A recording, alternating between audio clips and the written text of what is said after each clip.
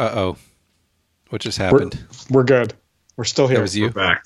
Okay, Still let me just alive. make sure I'm all codeced up. Make sure the codecs are in the right I'm spot. I'm good. For all your antics before. You're Good. gonna wing it. Woo!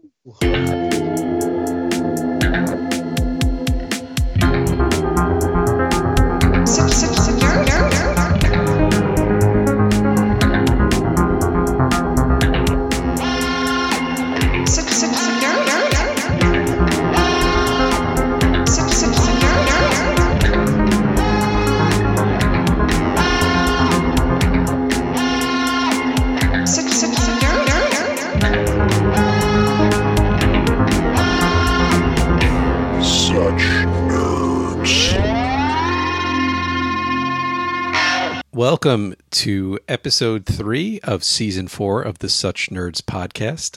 I am Jason from the United States, here with my co-hosts. Peter from Long Island. And Dan from Los Angeles. And before we get into chapter 6 and 7 of Foundation's Edge, I think that, Peter, you may have a little fan mail for us this week. Yeah, Jason, I've got some fan mail for you this week. This one is coincidentally targeted right at you. It says, "Dear Jason from Florida, what did you do to Jason from Connecticut? Is this another Russell scenario? Signed, never can get too much of that ham _ burglar." I don't make him up, guys. This is just a... I love that guy. I don't know what you're talking about, Peter. I am Jason from the United States. So you've gone national? Well, are you denying my citizenship? I am denying that you look different since Jason from Connecticut mysteriously disappeared. I don't know who that guy was. Yeah, but, it almost looks like you're wearing someone else's face behind your actual face. It's almost like it's a skin suit. I've just lost a little bit of weight, so, you know, the layer that used to be under my skin is a little saggy. The horrible skin sag that comes along. Plus, you know, I'm no spring chicken, Peter. I'm not as young as you, and, you know, I don't take care of my skin like you apparently do with your rubs and your cucumbers, avocado mud, or whatever it is. It's lead-based paint. And silver nitrate. It's just silver nitrate white paint. Tin-based. It's my tin-based vitamin skin ointments. I just chew aluminium as often as I can. So, do we have any other fan mail, Peter?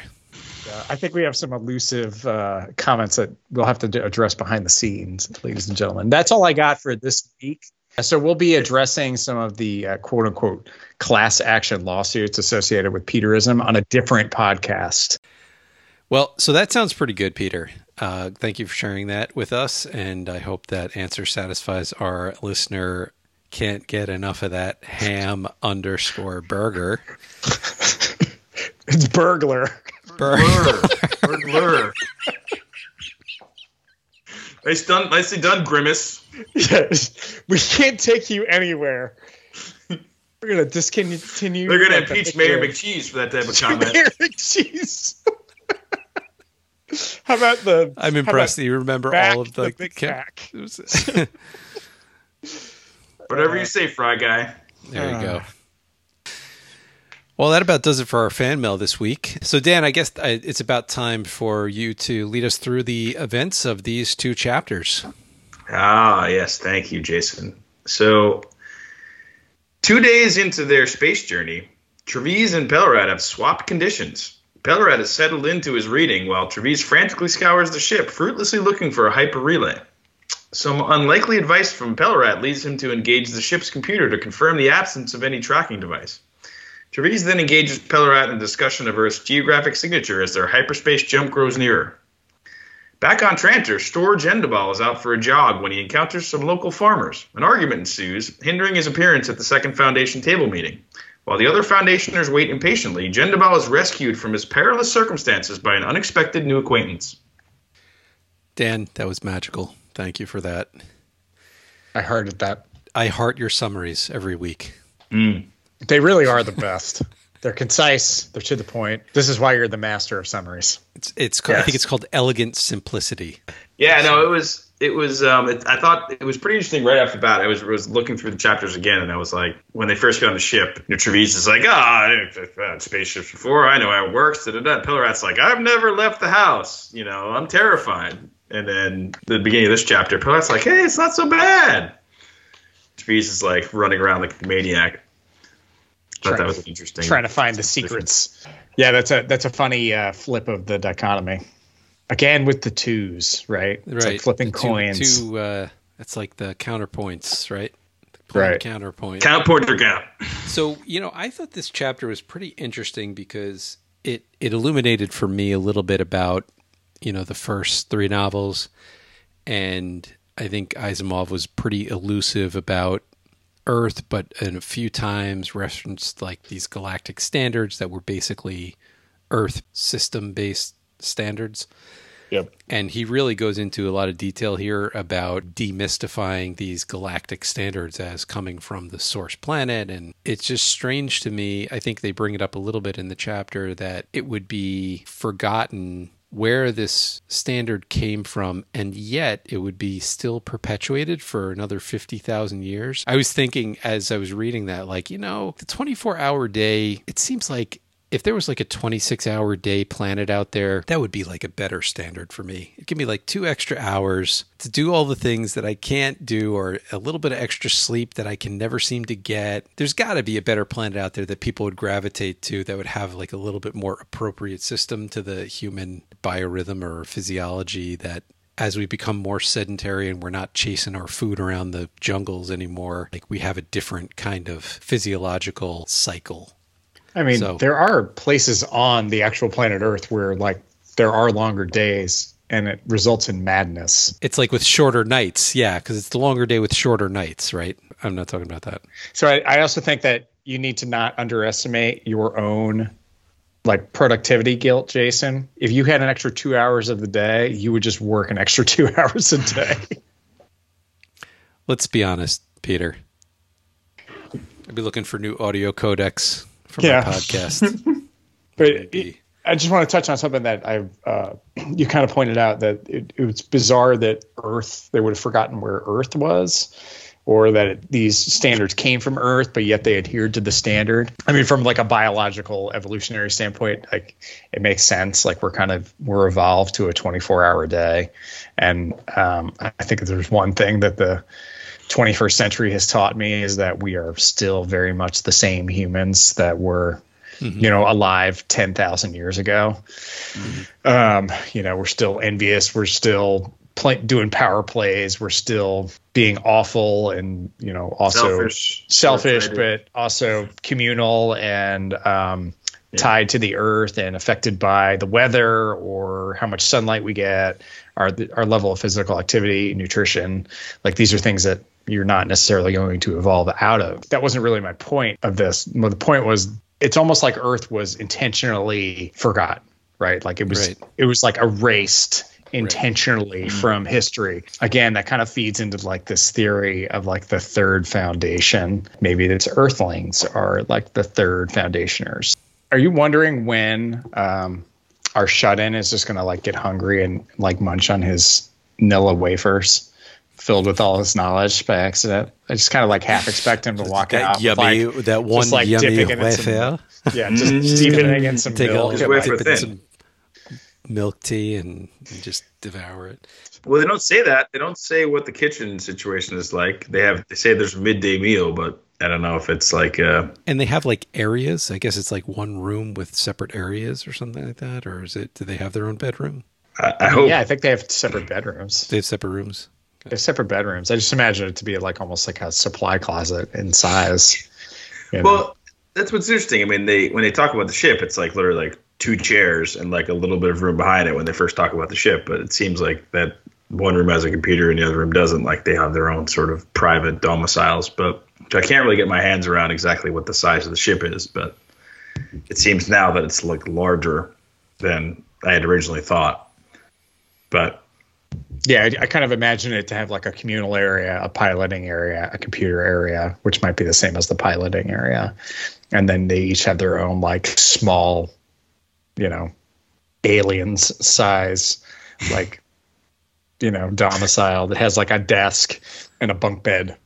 I was thinking like initially they're flying like a hot air balloon where it's like just a basket and just standing there, but no, it's clearly that it's There's like no being on a facilities that they can. What you're talking about, Peter, sounds like a motor yacht. I don't think that space like ships small space accommodate that kind of like luxury, accommodations, if you will.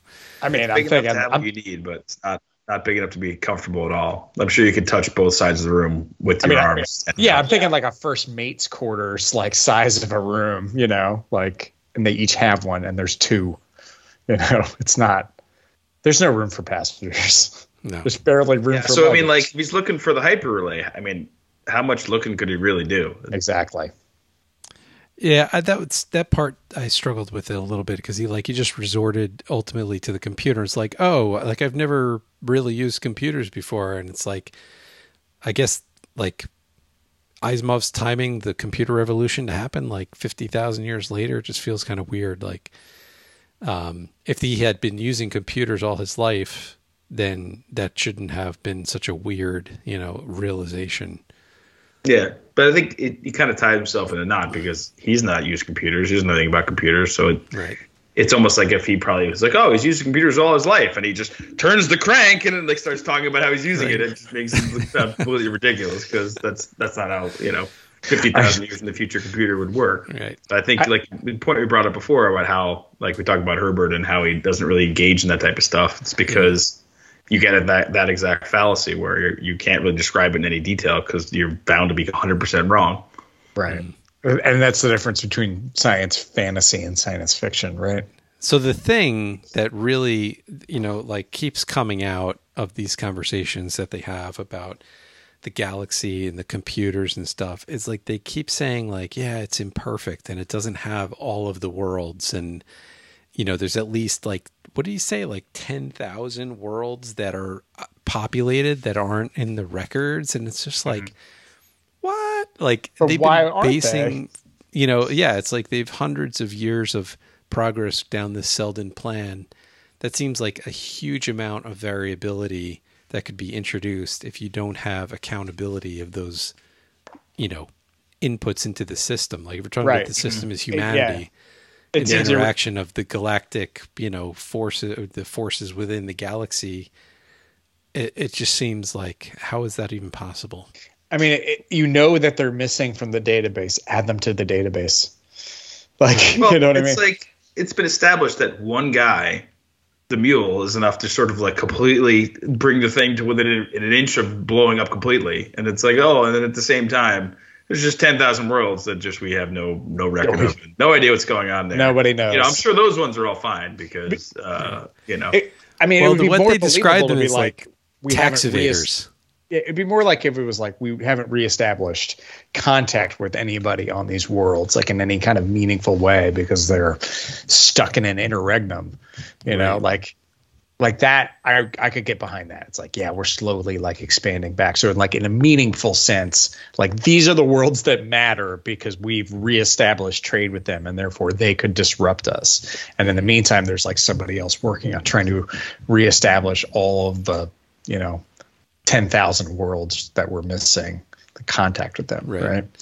So they're like, I imagine these are the worlds. Like if I imagine that the Earth today is like a microcosm of this imaginary future galaxy, where you've got like, the soldier who is living in the woods and the war's been over for 30 years and he's still like hiding from the enemy. And you've got like the Siberian woodsman who's like, left society at 8 years old and has been living in the woods, killing his own food for the past 45 years. And like low priority targets. Yeah. These like, individuals who are just kind of scattered outside of the quote unquote system. Right. But at the same time, like there's technology even today to identify where those people might be and what they're doing. And like, it just seems maybe in the 80s, we still weren't there, right? There was still like uncharted, geography on Earth and stuff like that, right? They didn't have satellites flying over everything. They just had them flying over some spots. And they had an exact location of that random wood-based economy place, the completely super backwater with the rusted out cars and stuff like that one. They knew exactly where it was, and it's in the system. Right. So, and yet, I guess these other 300 worlds are, sub that. 10,000. Sorry. And they're apparently, they like it that way. Like the implication is like, yeah, and they like it that way because then they don't have to pay taxes. Like who's paying taxes to the dead galactic exactly. empire Intergalactic anyway? Tax Foundation. It's like, are they getting like their own subsidies from this like intergalactic, I'm sure society? they're not, because they wouldn't dare to send the check, even if they did, because they're not in the galaxy register system. Mm-hmm. And again, I'm sure their economies are so advanced that they would be contributing a tremendous amount of tax revenue how many quadrillion people are on the main planet. Yeah, I'm sure this guy is. The question I have is like, how many digits would a social security number need to be to account for all of the different social security numbers that they would need, or tax identification numbers for all these worlds to be paying their planet tax or whatever? Like what is that even, like how is that even right? Work? Exactly. Like we have an extremely complicated tax system because it's sort of a means of how the system's set up. Like once it gets to a certain point, it's like, you would just collect point of sale taxes. Then you would basically say, look, we're going to tax X activity, and it's this percent, and it's straightforward, and you don't have to need that bureaucracy, because eventually that bureaucracy becomes so big it's unwieldy and doesn't work. So it's not like our tax system here is working fantastically, but it's because it's overly complex and it's impossible to manage, and there's only 320 million people here. So. And like Trantor, right? There's plenty of corruption to keep the system complicated and unwieldy and unmanageable. Yeah, it's taxed nucleic ashtrays at a 200%. It's like such a luxury to have a nucleic based. That's why we stopped hearing about it. Well, it's just like no one can afford to have a nucleic based ashtray anymore. That's what they don't say. Trevize doesn't say. He went to military college and he studied gravitics and nucleonics. He studied specializing in nucleonic tax policy for whatever military institute there is in Clown College, military college, wherever he went. Nucleic marketing techniques. Yes. Did you guys notice that when they listed off all the metals that were kind of like useful on Trantor that it got stripped of, that tin was not on the list? Well, that's why it was so important for someone else to go find it, right? There was a shortage of it. Yeah. And the major hub we don't have tobacco anymore. We don't care about tin anymore. Like, what happened to society? I don't know, man. 30 years really ruined this series for me. Yeah, what exactly? I don't even recognize you anymore. I was impressed that he recognized titanium and magnesium as important metals. But yeah. Well, at that point, like titanium alloys were becoming like, more vogue, right? They were high tech and space aged. And everybody likes fireworks. So, like as a young college student, like he just thought he was a biochemistry type guy, right? He just thought tin was the bomb. Like that's like clearly the most important, Yeah, you need that sweet tin. Well, it's for. I mean, we did establish it's for soldering and things like that. Right. It is, but at the same time, important industrial metal. I mean, it's really important for keeping your leftovers fresh for about another 40 minutes. Right. Otherwise, because you loosely wrap all of your food with it. Yeah, it's not even tinfoil. I know. It's not actually any tin in tinfoil. Sorry. There's no Sorry tin to report. Tinfoil. Sorry to report. Foil. Did they mention aluminum as one of the important metals? Probably not. Aluminum. I mean, it's just important cheap here. Alloy. Here, I'll list them. Cheap alloy steel, aluminum, titanium, copper, magnesium. Not nickel, but nickel is like hugely important in the space industry. Palladium. None of that. Nope. None of that.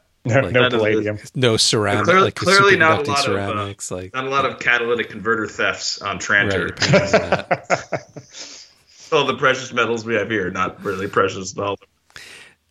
Not to dwell on the Earth stuff so much, but you talked about people, Peter, being the same as we were back in Aristotle's era and all this early human history. Mm-hmm.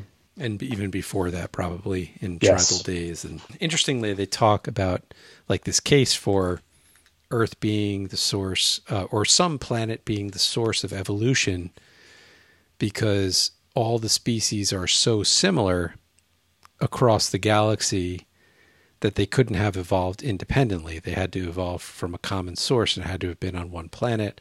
Right. And then they have marginal changes between There's some drift, locations, some drift, but they are still within one species. But then he also talked about humans evolving, I guess, in mass, because he's talking about adaptability to these new planets. Mm-hmm. They've evolved past the need for certain things and can survive off the rock planet with lichen, eating mold and lichen soup and stuff like that, I guess. Or lichen, don't forget lichen bathtub gin. That's the most important derivative from lichen we can make. Anyway, I just thought it was interesting. He tries to pull in this whole evolution piece, and then it just, again, it's still a little bit lumpy for me, trying to pull all this whole thing together. I thought it was, fairly well executed, and it's I know enough about evolutionary biology to be able to, see the string of logic. It's of course. Horses came from Arabia, right? And then from there, they all spread out to the rest of the earth. The only animal that isn't from that region that is widely domesticated is camels, I think, possibly llamas. But basically, every other domesticated animal came out of this one region, and then of course humans evolved out of Africa as the leading theory, not once, but several times, right? And that's why there's these proto-humans that you can find throughout Europe and Asia and Africa and whatnot.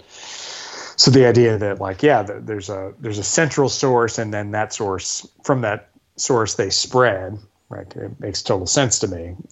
I thought it was clever how they tied in the things the 22 versus the 26-hour day. The 22 to 26-hour day was the range of planets that could be domesticated. That are habitable, and that I guess you could theoretically live on a planet that has a shorter day, but it's pretty miserable, or they're just not suitable for long-term living. So I thought all that was really fun. And then, I guess at the end of the chapter, they come to the conclusion that they need to not be looking for Earth, but they need to be looking for Gaia.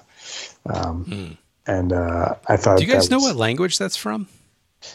Gaia, I think, is Greek, but I could be wrong. Yeah, that would be my guess too. I'm going to speculating here. Should we submit a request to the Such Knows website?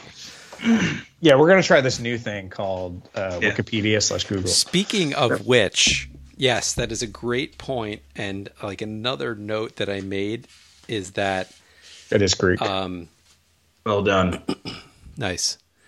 That's today's Daily Double, Peter. That's how I know that we all grew up before there was Google, right?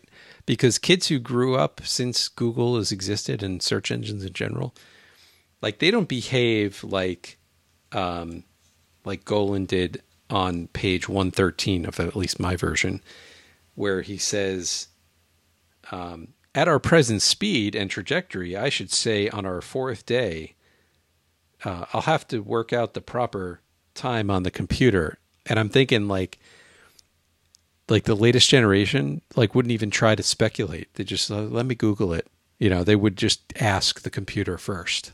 So I think that's an interesting nuance as well. The way he writes it is from the perspective of somebody who's never used computers until fairly recently in their life, not from somebody who's grown up with it as a second or another sense. Yeah.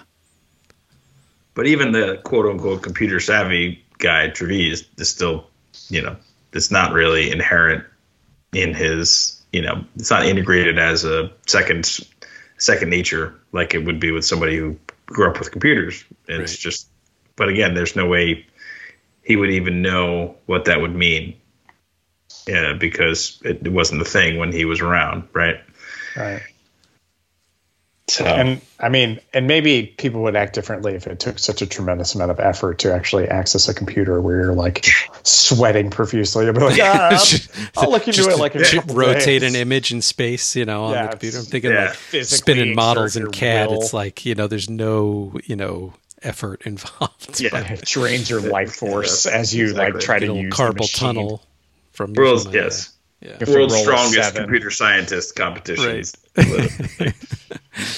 So I think we should probably talk a little bit about the next chapter. Oh, Farmer, absolutely. Right. I was looking forward to talking to this one. I was like, I don't know how much we're going to be able to talk about Earth, but there's a whole lot there. I mean, the part where they talk about what the Earth is and how it breaks down is interesting. But other than that, it's like he looks for a relay and he says, "Yeah, you don't need one." I didn't find it. Hey, let's talk about Earth. Let's talk about Earth for a while.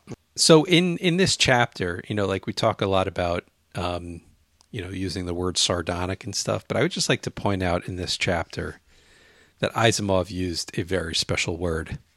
And you, Peter, may remember, Dan, you may remember from listening to our season 1, that this word is actually a famous word on the Such Nerds podcast as well. He talks about no one who came to Trantor for trade or tourism ever saw anything other than the farmers, plus perhaps a few unimportant scholars living in the past. And he's talking about the facade of the Second Foundation as this kind of these monks on this farmer planet of the abandoned Trantor. And then he talks about, he says, move the farmers or merely tamper with their innocence and the scholars would become more noticeable with catastrophic results. That was one of the classic demonstrations which neophytes at the university were expected to work out for themselves. It's been a little while. Yeah. Neophyte. Yes. Neophyte makes a return. Fantastic. Well, it's going back to your same point. You used sardonic once there, in passing. I mean, it used to be that's what I was excited about. 3 and 4 times a chapter. He just barely breaks it out. He's trying to, he's just throwing the crowd a bone. Here you go. Sardon heads. Sardonic. Well, I think hey, bravo. Sardonic. It was like our indicator of First Foundation, right? Was the sardonic behavior. But now it's full-fledged Second Foundation's sardonic as they come, right? Yeah. There's a certain condescension to look at these small people running around doing, whatever it is they busy their regular lives with. And I'm off yogging, as the saying goes. Yeah. Is it a soft J or is it sometimes. I think it's clear indication of the 80s. There was a huge wave of jogging became, crazy popular. I didn't even 80s. Think about that. That's hilarious. He's wearing leggings. It jumped out at me he definitely wrote this in the early 80s. Never talked about exercise before. All of a sudden, we got he put on his cross trainers jogging and his specialized running suit. Right. Yeah. Strapped his Walkman to his arm. Lane, doing his calisthenics. He gets roughed up by a couple of street toughs. Right. Those Hamishes with their ham. Yeah, it's very sort of nerd. Where you going, nerd? Exactly, bullying the nerds. Right. We're going blow for blow. So they did say that he came. So we're talking about here Gendabal, right? Store Gendabal. Yeah. And they did say he's a bit of an Ubermensch. He's kind of got the larger planet, stronger nature, dealing with heavier gravity forces. Mm-hmm. And then he comes to this kind of paradise planet of shards of metal and farmland. It's more paradise stoic. Mining planet. Of course. He's more stoic and he's more elitist. He's I can't give away my edge. Yeah. And I love that they call them scholars, in light of our conversation, because I was it's just a bastardization of scholar. But it's also like, yeah, there's probably like a lot of lofty condescension coming off of them. Yeah, like, they're probably actually scowling at them. Yeah, probably like, look at this like knuckle dragging mouth breather walking down the road. Masses. You know, he's basically just mentally doing the evasion principle of his fighting operation. But again, that's part of Jendible's thing. You know, he's uber, he's uber ambitious, and I'm sure that comes with the weight of pomposity. That if you're just the sort of underling of the planet, you'd probably want to sock it to him. You see him jogging around like some hoity-toity guy, and they probably want to rough him up. Makes sense. It just seems like a violation of protocol for them to like intermingle at all, like to go anywhere near, like these, the filthy masses that are the Hainish. In the end, they talk about them going out to town to have these trysts with the farmer peoples, right? It seems like it's like the Second Foundation is just falling more and more from ascetic monks to, it's just like a fraternity house or something. Like, these guys are just like elitist, it's like, you can't come into our house. Like, this is a special house. You have to have an invitation, and like, we have to invite you in. But we can go out in town and just, like run amok, and that's cool. But we don't talk about it. It's just like, like, what the heck is going on here? It all turns out they're all tri-lambs, like well in the future. Tridelts. Yeah, you can tell. No, tri-lambs. Was it tri-lambs? Wobbly javelin throwing. That's the nerds. Second Foundation fraternity. Traditionally. Nerds! Yeah, speaking of, that's exactly what I think of, is that guy. Nerds! But yeah, so she was looking at him sternly, arms akimbo. Basically. Yeah.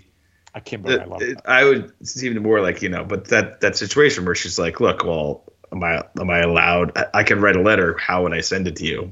He lives in this mysterious place, and he gives him the old, well, you got to send it to. Just address it to Speaker's house. They call it Speaker's house. Their address is Speaker's house, Peter. Yes, right. Clearly, no numbers. Apartment 27. Yeah. Yes. Just drop it in the mail. Speaker's house, apartment 27. It'll get to us. What is this? Yeah, I was like, the hidden Second Foundation. They may as well call it like the Second Foundation of Selden's plan, apartment 27. Right. Like this whole like 1 Second Foundation way. It's obviously like never heard of like information leak theory or whatever it's called. Yeah. Don't worry. This planet is not on the registry of worlds, so they'll be fine. No problem. Yeah, oh, wait, it's definitely not the old capital of the galaxy. No. It's fine. It's going to be fine. Did you guys like some of the insults that they threw at him? Some of these farmers? They accused him of like being, so they're like, they were giving him a hard time. He's a scholar. He identifies himself. Yeah. He refuses to say what his business is. And then they're like, you couldn't just tell me you were yogging. Yeah. I'm out yogging. No, apparently, bookmucker for his business be bookmucking and putter rubbing and pewter rubbing. Pewter rubbing. Computer. Okay. Pewter rubbing. I had highlighted so they rub the computer. Yeah, I was like, Peter, you do that sometimes. Right? I'm like, Peter rubbing. Say no more. Say no more. Right. I'm regularly Peter rubbing. It's not for true men. Putter rubbing. Pewter rubbing. Pewter rubbing. Maybe he did know the future. I just love that there's like a pretty girl that comes in and saves him. It's like, she's not pretty at all, dude. It doesn't strike me that she's that pretty. She talks about her attractive figure. Yeah, I think let me read it to you, Peter, because I think that this will refresh your memory. He suddenly became aware of a small figure, stocky, with long, tangled black hair and arms thrust outward, careening madly into his field of view and pushing madly at the Hamish farmer. The figure was that of a woman. Gendible thought grimly that it was a measure of his tension and preoccupation that he had not noticed had not noted this till eyes told him so, which I think is also interesting that he couldn't sense this woman. He could sense every other consciousness in the crowd except for this woman. It seems a little suspicious to me. Interesting. Yeah, and he says nothing about her being attractive in any way. Yeah, he says it after the fight's over. Gandalf stared after them, then back at the woman. She was dressed in blouse and trousers with rough-made shoes on her feet. Her face was wet with perspiration, and she breathed heavily. Her nose was rather large, her breasts heavy. At best, Gandalf could tell through the looseness of her blouse, and her bare arms muscular. But then the Hamish women worked in the fields beside their men. She smelled bad. Right. But then she's stocky, so she's short. She got big arms. Stocky and muscular. Tangled hair. Yeah, because she was working in the fields, man. A brush and a bath will do this woman's wonders. Okay. I guess we'll have to see. We will find out because she's obviously some kind of mole or something. Something's getting set up here. Something is suspicious. And the fact he invites her back to his apartment. Maybe it's on purpose. Yeah. Maybe he tells her where he doesn't invite her back, I don't think, right? Doesn't he just tell her? No, he promises her a tour. Oh, that's right. You're right. He's like, I'll show you the place. She's like, I always wanted to see it. I thought she was trying to send him a letter. And she said, where should I send it? Yeah. Right? She wants to send him a letter. And then, but he also offers to give her a tour. Gotcha. Or she asks for a tour. And then he's like, yeah, I can make that happen. She's like, but if I were to ask where you lived, how would I find you? Mm-hmm. So yeah, between those lines, he notices her figure underneath her loose clothes. She's not wearing something revealing. Right. And then, almost like a reversal of roles, right? She's a hero who saved him. This scrawny weakling foundationer. Right. At least that's how I interpret him, even though he, fancies himself the hardiest of the right. Yeah, that was also kind of funny too. It's he almost at blows, but he was concerned about that happening, right? Well, he was concerned about it because it would blow his cover. Because it was he's not going to take a blow to the face, minds. Right? He's gonna tweak his mind before he takes a blow to the face, basically. Right. So he wasn't ready to go, knock down, drag out kind of situation. He was going to protect himself from physical violence. Yeah. He wasn't ready to fight for his life. Right. And probably he should have been. Right. And then obviously in a physical standoff, the huge orc Hamish man who works in the fields all the time, obviously ready to annihilate this little nerdling, right? So what do we think of him not recognizing this woman in the crowd until all of a sudden she's ready to save him? She must have, if he was truly a second foundationer, he would have sensed this mental energy coming from this person who's ready to jump in and protect him from this Hamish. I mean, I interpret the intensity of the situation, because he's being surrounded by several hostile people at one time, and he's trying to focus on not getting punched in the face. Yeah. That it's not that he didn't notice her; it's that he didn't notice that she was a woman. Right. So it's he's losing some of the subtleties. No. He didn't notice her in her entirety. And then when he recognized her, he realized about what she was about. He realized it was this woman and she was flying into his rescue. But Dan, you were about to say something. And what do you think about that? He wants to be first speaker material. You figure he should have this sort of hyper judgment.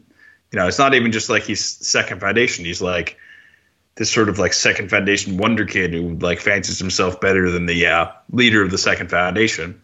You'd imagine that he would be, hyper aware in these types of situations. Didn't totally add up to me in that regard. Yeah. So maybe there is some kind of mental shielding on our, what's her name? Novi. Novi, maybe. Sura Novi or Novi Sura, something like that. Right. It wouldn't be the first time that we had a Hamish appearing person, who was actually an agent of, right, something else, right? So Preem Palver, right? The second foundationer is getting second foundation, right? She's put together higgledy piggledy. So, yes. That's the other one I got. I underlined that one. Higgledy piggledy, Hamish. There's a lot of like councilman of the first foundation does not go completely unnoticed, and of the foundation's mayor, I threw that all together. Rather higgledy piggledy, I'm afraid. Second foundation doesn't do anything higgledy piggledy. I think they used the word spalp a couple of times. What? I was wondering if they just misspalped it and they meant to say something else. Well, I don't know. What is spalt? Can you give me a definition of that? Spalp. I don't know what it is. Yeah, that was one of the words they used. Yes, pewter rubbing. That was the guy's name, Rooferant, Carol Rooferant. I don't know. Maybe Novi's. Maybe she's just swole, right? Maybe they lift in the third foundation. Swole. She clearly is swole, right? Yeah, she's swole. She just got finished with a hard lift, and then she's like, I gotta go subterfuge this situation. Yeah. I need that geek. I can't let him get punched in the face. Yeah, as I said, the phrasing through all of that section. The farmer was approaching him, clumping down the road. It just seemed like a very bovine type of appearance. Yeah, he's obviously like a huge oaf. Yeah, it's like just looking to pick a fight. Exactly. It's ogre. I mean, it's ogre. He sticks his foot into the side of his own house. It's like nerds. It's literally like an oaf. Yes, like a village idiot. Right. And then he tries to do, in the typical farmer fashion of whatever, punch for, like, Rochambeau's him for it and whatever people of the locals do. And he's like, I'm going to get beat up. Yeah. I'm hoping by the last episode of the Foundation series that this ogre-like man converts to be a tri-lambed. Much like in Revenge of the Nerds Part 3. Don't hold your breath. Because clearly Revenge of the Nerds is ripped off of Isomov. So I'm just started to ruin your sort of presupposed timeline in your head. And speaking of ripping off, I think like there was a line in here about like it made no sense. I don't know why it was in here, but he talked about the underground cisterns, and all I could think of was like, why did he have to say that? Like, is it just because that's like a central tenet of the Dune, planet, the underground cisterns? Like, he just had to say underground cisterns for some reason. Like, whenever I hear about like underground things, I always think about the Time Machine by H.G. Wells. Yeah, and like how like the Luddites live in these cisterns, and that's like immediately where like my head went. Yeah. It's like, like they're the ones actually in charge of the means of production. This is the dangers of communism. I think there's one other point that we should like just hit before we wrap it up here. This is actually, I think, an important point, not a joke, important point. Then why are we addressing it? But they talk I'm being serious. At the end of while they're at the table, they talk about, the speakers is speaking, and he's like ashamed that he's used the plan for to analyze an individual activity versus a group activity. And when they ask him like, what is his basis? He says, I have no basis. It's just a feeling. It's like I think it's pointed for me because he's kind of undermining the idea of psychohistory that there's intuition beyond like the calculation that he feels should still be valid, but he can't quantify it through the psychohistorical mathematics. What do you guys think about that? Yeah, it kind of goes against like what I had an idea of Second Foundation to be, right? Like I kind of always interpreted it as this more instinctual, more emotionally driven kind of society that like factored into how like large groups of people like worked in different scenarios. And it sounds like my idea of the Second Foundation was like and how it operated is obviously very different from how it actually operates. I figured, one is very logical, right? So it's like this kind of dichotomy in human existence, right? Like you have your logical, analytical mind, and then you have your emotional, like gut feelings and intuition, right? And so I just assumed that they were two sides of the coin, right? So First Foundation is very technologically driven. It's using its lack of resources to force ingenuity on Terminus. And that's kind of what's helping reunify humanity.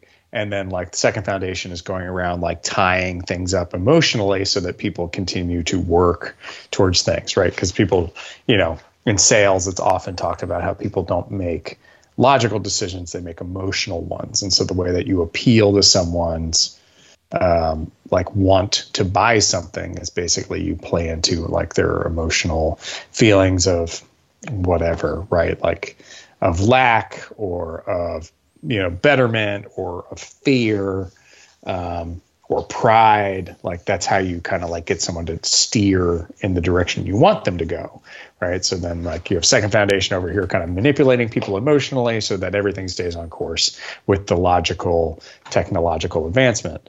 And so the idea that like instinct is like something that isn't taboo, quantified, or like acknowledged, especially when you have like this hyper emotionally manipulative skill set, like on an individual level, right? Because these people are acting like with key people to manipulate them to get them like to stay on target with the golden path, what have you. It kind of flies in the face of what I thought and how they operated. And so maybe that's part of what Third Foundation does. I don't know. I like to talk about Third Foundation like it's a thing. The thing you're onto it because it's basically like, they have the prime radiant, like gigantic sort of like mathematical map and everything's just plotted out. And, clearly there's a certain degree of, you mentioned it before, going back to, how the civilization sort of never really outgrows its sort of basest instincts, the greed and fear and the like, right. Humans don't really operate in sort of a completely logical fashion. So the idea of using just completely straight logic to sort of plot out the future seems like wouldn't quite get you where it wanted to get, even for all psychohistory's quote unquote benefits. You'd imagine that there's probably more to the puzzle than just that. And, that may be very well what the quote unquote Third Foundation is engaged with as a differentiating factor. It would make a lot more sense that way. Yeah. And like, using, I don't know, it seems like it's figured out how to calculate mass hysteria in like ways to like move human society. And it's like the wisdom of crowds or lack thereof. Right. Exactly. Mob mentality. Yeah. You're figuring out your flocks and how they move. Yes. But it's all about tulips. Just selling tulips. You might have to explain that reference for me. There's a whole the thing mania, like the 1500s or whatever. Dutch history. It was like a huge bubble, and tulips became super expensive, and it became like it was almost like a Bitcoin. Like it just like inflated in value and had no intrinsic value other than like mild aesthetic appeal.